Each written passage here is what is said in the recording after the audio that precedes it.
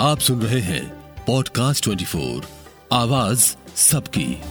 शाहरुख खान और गौरी खान के बड़े बेटे आर्यन खान को नारकोटिक्स कंट्रोल ब्यूरो ने पिछले साल अक्टूबर में मुंबई क्रूज ड्रग्स मामले में हिरासत में लिया था। स्टार किड को बाद में बॉम्बे हाई कोर्ट ने जमानत दे दी थी। अब ताजा अपडेट के मुताबिक आर्यन को क्लीन चिट दे दी गई है। पिछले साल 2 अक्टूबर को एनसीबी की प्रेस नोट के मुताबिक विक्रांत स्मिथ, अरबाज, आर्यन और गोमित को इंटरनेशनल पोर्ट टर्मिनल MBPT में पकड़ा गया था। वहीं नुपुर, मोहक और मुनमुन को कॉर्डिलिया क्रूज के अंदर पकड़ा गया था। आर्यन और मोहक के अलावा सभी के पास ड्रग्स मिले थे। एनसीबी जांच, जिसका नेतृत्व शुरू में समीर वानखेड़े ने किया था, उनको मुंबई से दिल्ली स्थानांतरित कर दिया गया था, क्योंकि वानखेड़े के खिलाफ महाराष्ट्र के मंत्री नवाब मलिक के आरोपों के बाद मामले में राजनीतिक विवाद छिड़ गया था।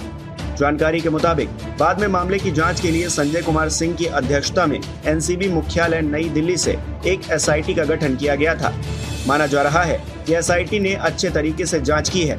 उचित संदेह से परे प्रमाण के सिद्धांत की कसौटी को लागू किया गया है। SIT द्वारा की गई जांच के आधार पर 14 व्यक्तियों के खिलाफ NDPS अधिनियम की विभिन्न धाराओं के तहत शिकायत दर्ज की जा रही है। बाकी 6 लोगों के खिलाफ पर्याप्त सबूतों के अभाव में शिकायत दर्ज नहीं की जा रही। इससे पहले मार्च में SIT ने कहा कि मामले में शाहरुख खान के 23 साल के बेटे के खिलाफ कोई सबूत नहीं मिला है। इस मामले से परिचित लोगों ने कहा कि कोई लिंक नहीं मिला है कि वो एक बड़ी ड्रग्स साजिश या एक अंतर्राष्ट्रीय ड्रग्स तस्करी सिंडिकेट का हिस्सा था।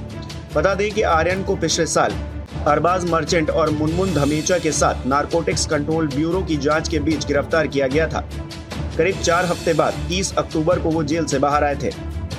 शुक्रवार को इस खबर के टूटने के तुरंत बाद सोशल मीडिया पर प्रतिक्रियाओं की बाढ़ आ गई।